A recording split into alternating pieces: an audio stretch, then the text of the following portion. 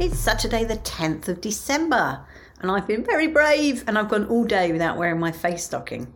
To be fair, my surgeon, Mr. Townley, Mr. T, did actually say that I didn't need to wear it during the day when I went and saw him in the week on Wednesday.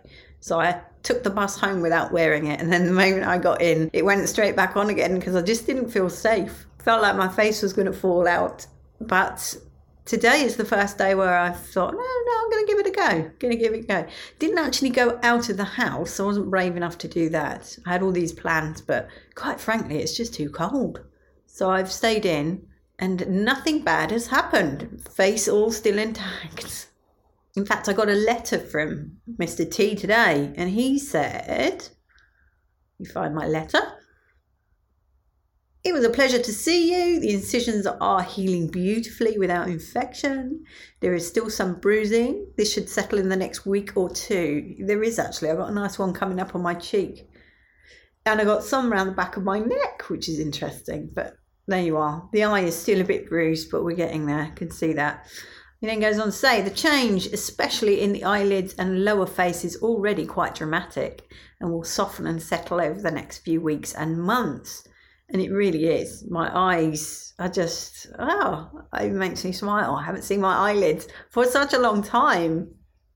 As we discussed, you can also begin the scar massage and moistening with the silicone gel at this stage, which I have been doing, and I did regret that yesterday morning because I got some in my eye, and oh my word, it was stinging all day.